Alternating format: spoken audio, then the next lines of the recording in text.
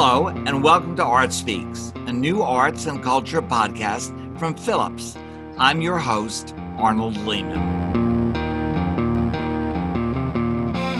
After a half century in the art world, mostly as a museum director in Baltimore and in Brooklyn, and 5 years at Phillips as senior advisor, which means someone who is old, knows a lot of people, and isn't shy about voicing opinions, hosting a series like this seems like a perfect fit for me. So for each episode, like today's, I'll be at my desk having a socially distant conversation with friends from the art world, artists, dealers, museum directors and curators, collectors, and critics, to learn from them how and what they are doing and what is on their minds today and for tomorrow. So let's get started with our conversation with my friend, gallerist Jeffrey Deitch. Where are you? I'm in New York City.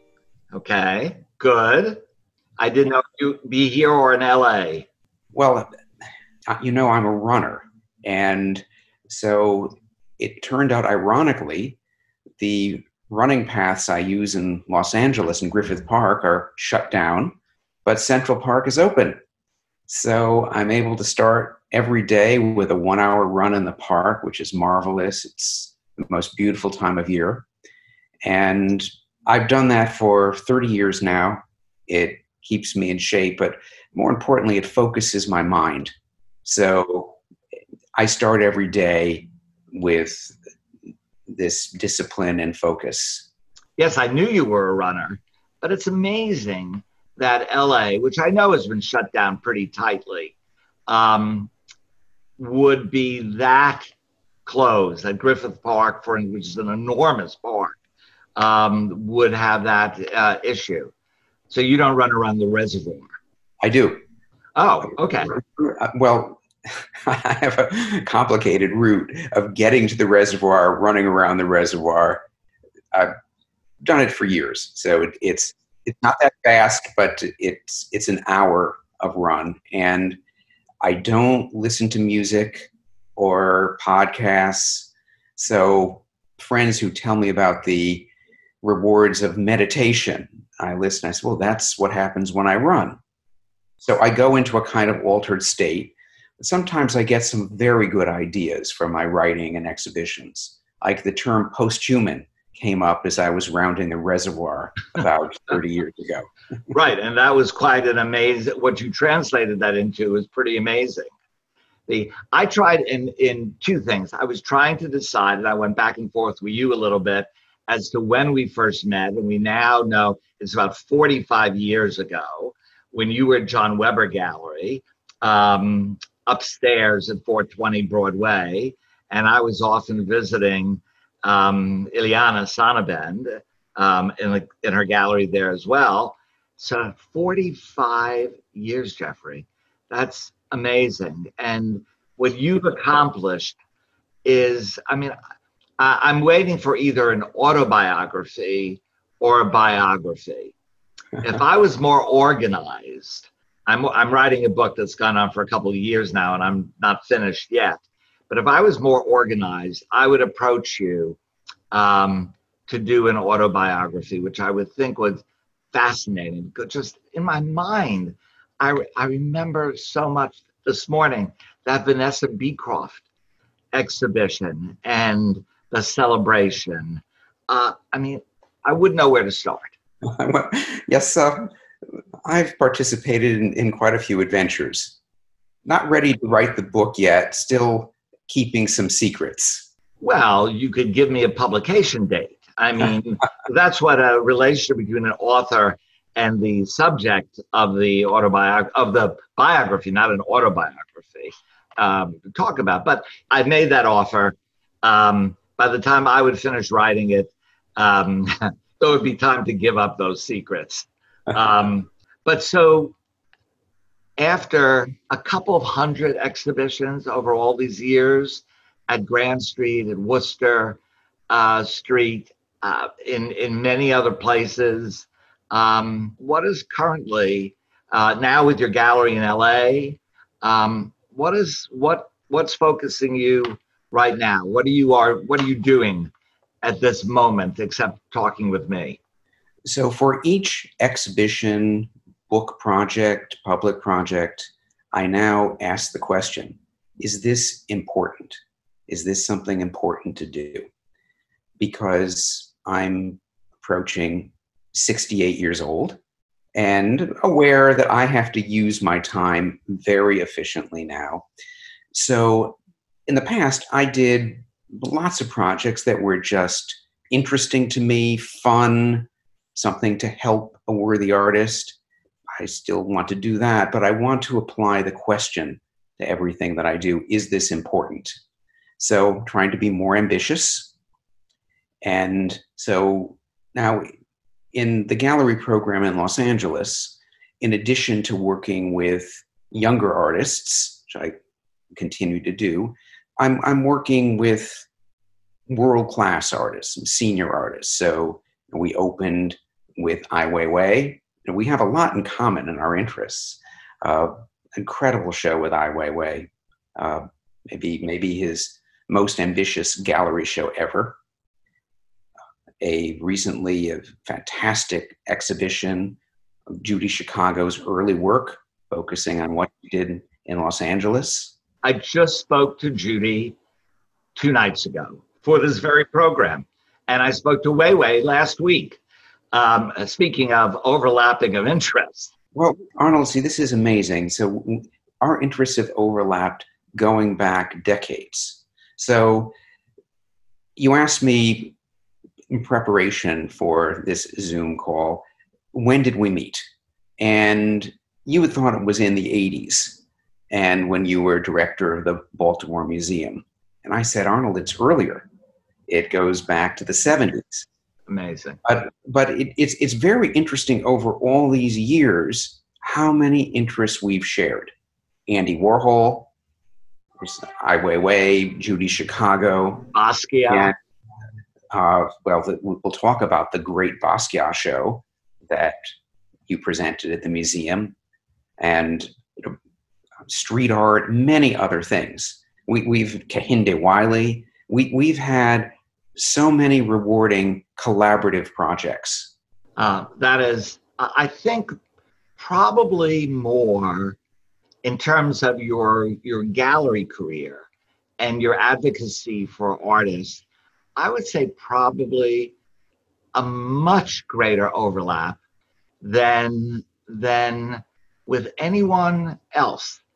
And it's remarkable because our lives were both so busy that we often saw one another and talked for a few minutes on a street corner. I mean, we never sat down for hours and hours, as I would with Ileana, for instance, or sometimes even with Leo, and have some almost serious conversations. But I think it's been telepathy. Yes. Well, also what you describe of this ongoing dialogue with 5-minute conversations on the street corner, there have been many of those. It's an example of how the art community changed. Okay, so I came in the mid-1970s, and I benefited from being able to sit with Leo Castelli for hours and be mentored by him. With Ileana pulling up a chair at the communal desk at 420 West Broadway and listening to the little jokes about opera. It was remarkable. But it's unfortunately our community, our art world has accelerated to such a point that just something very simple of saying, Arnold, let's visit, let's just talk for an hour. That became very, very challenging, and have to try to make time for these kinds of conversations. Actually, during this downturn, the conversations have not been in person, but over the telephone, on Zoom video, I've had numerous rewarding conversations. more than I've had in several years. Well, speaking of similarities, I have to say that that has been the same for me. Here you are, as I said, Wei Wei and Judy. I spoke to Swoon a week or so ago. Wonderful. Callie was wonderful.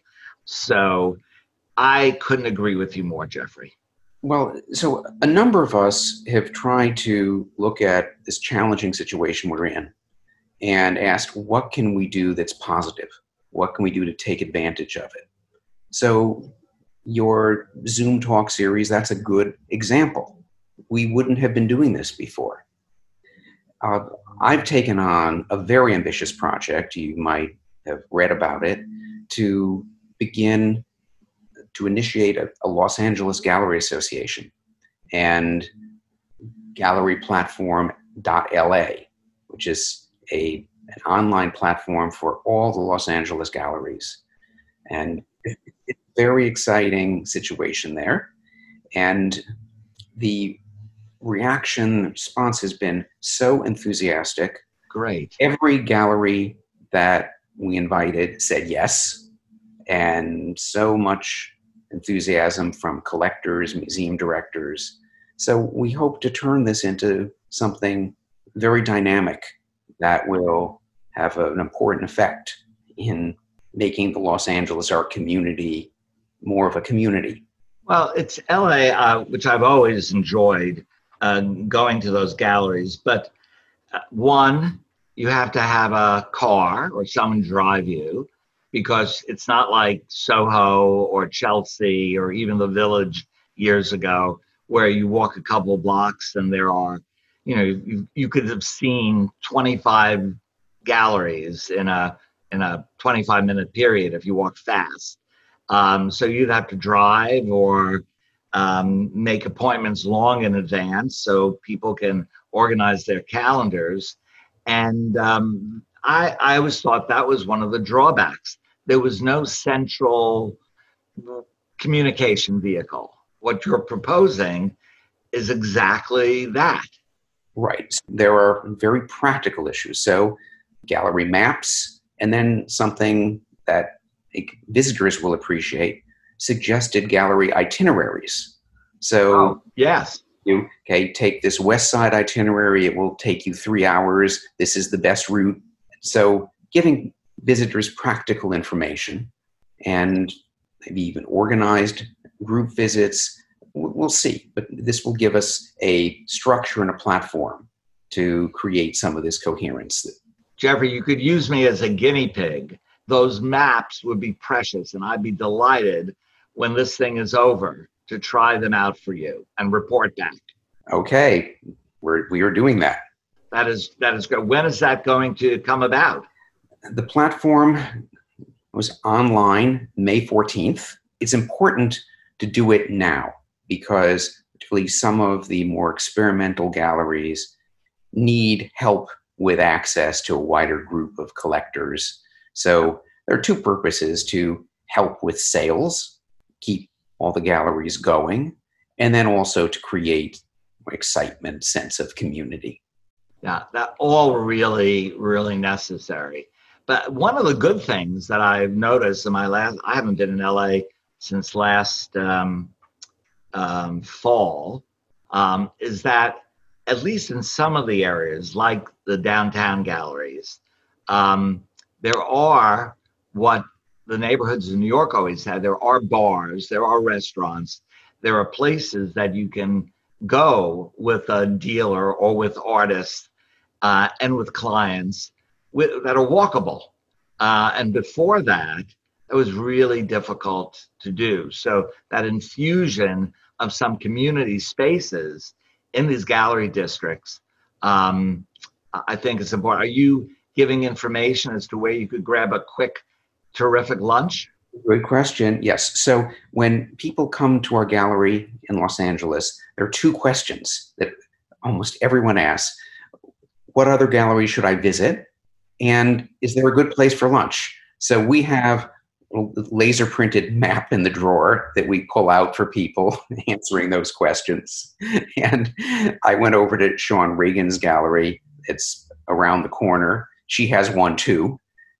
So we will have standardized maps. And in addition to all these interesting new galleries in Los Angeles, there are so many interesting new restaurants that have a lot of parallels, that people with vision doing their own thing.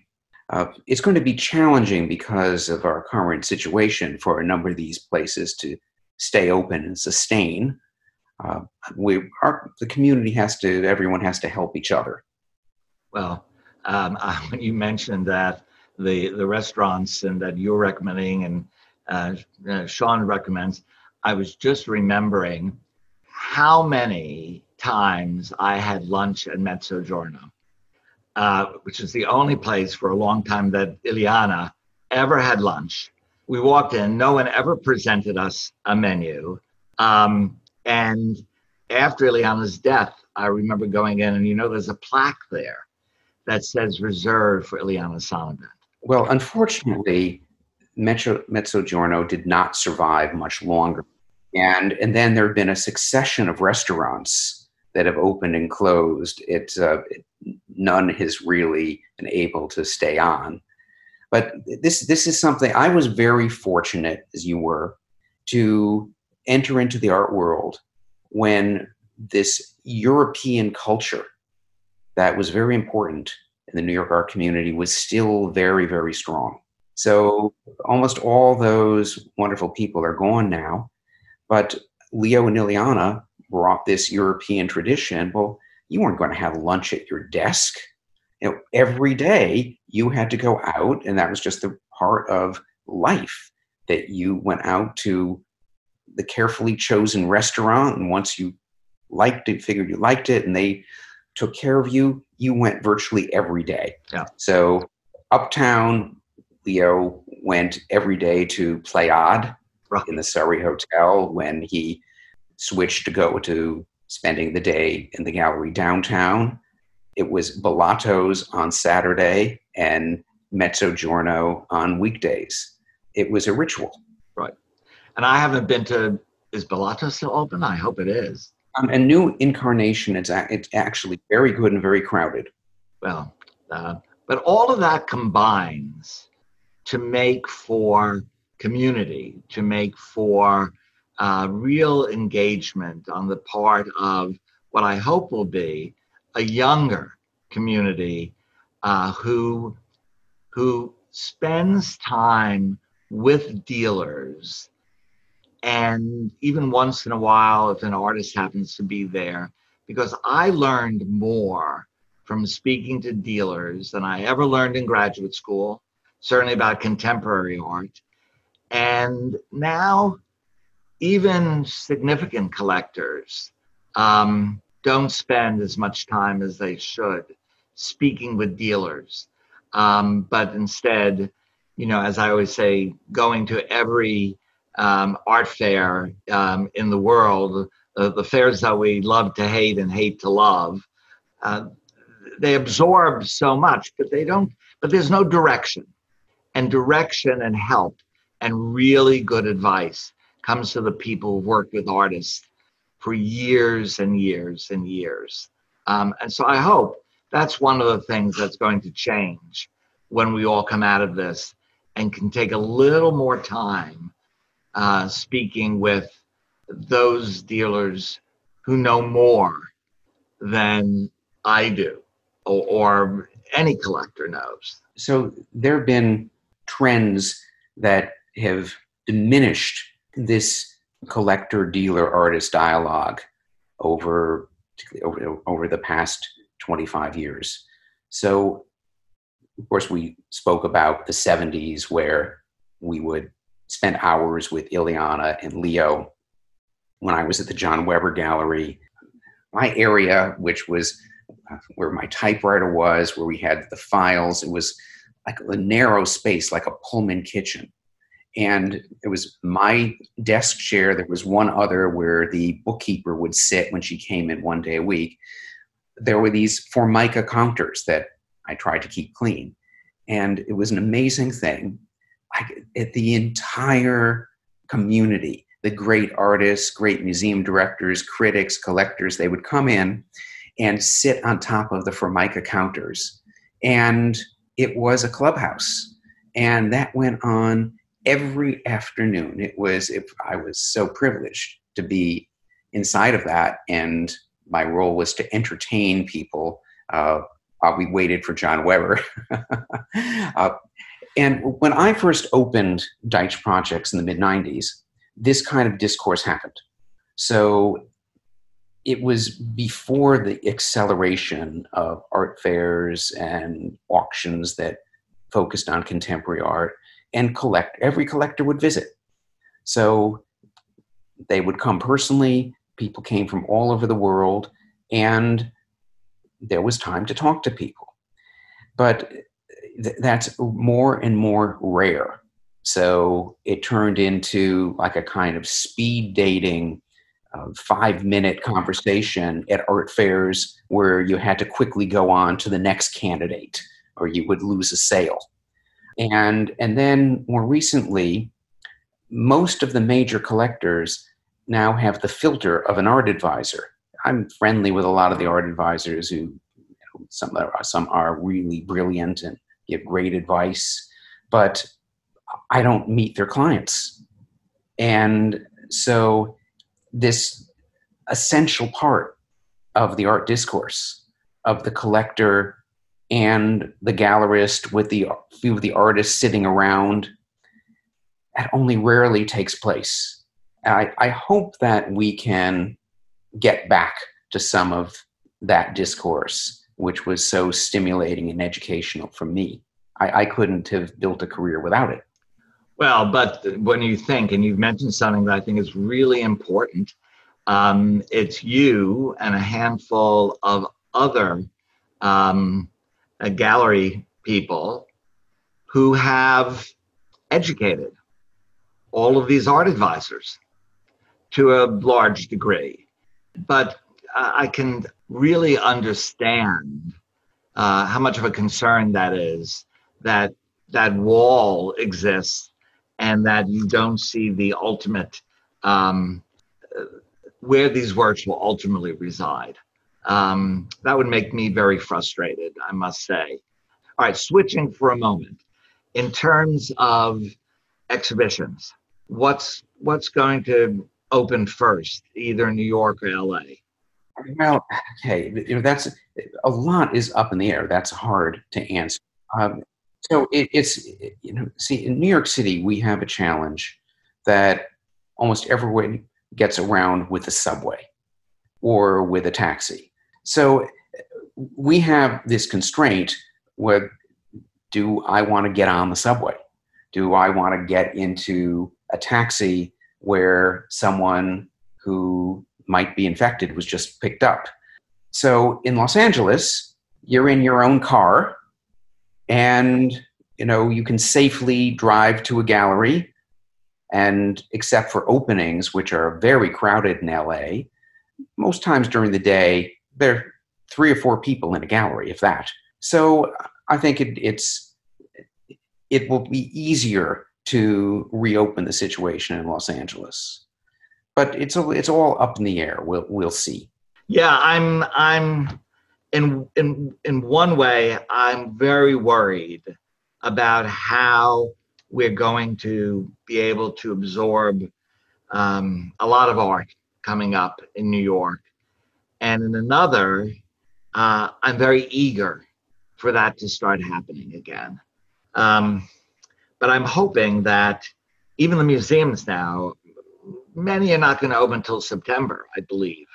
And I was speaking to Dan Weiss the other day, and the trouble that the Met, not the trouble, but the challenges the Met is facing is unbelievable, just unbelievable.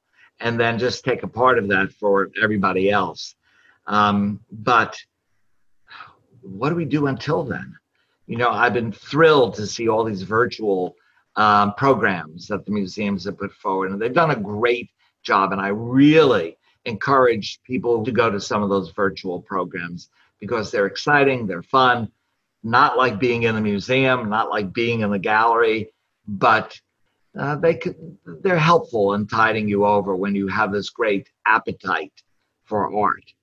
So I can't wait to see what you do next. I always waited to see what your next invitation was, what the gossip was as to what you were doing. And no matter what the gossip was, no matter what the invitation said, the reward of coming in to see one of your exhibitions was greater than anyone could ever anticipate. And I say that very sincerely, and I know you know that. So let's look to the future. I won't get lost in LA anymore. I'll be well fed at lunch, and I owe it all to you. Thank you, Jeffrey, very much.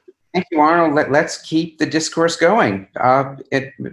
We're now on year 46, so let's keep it going. Right. We could do a program called Elders Speak.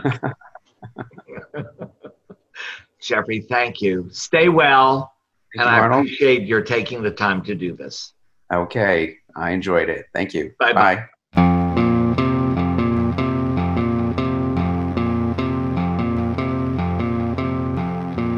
That was my great friend, Jeffrey Deitch. I hope you will join me next time on Art Speaks when artist Jeffrey Gibson will be with us.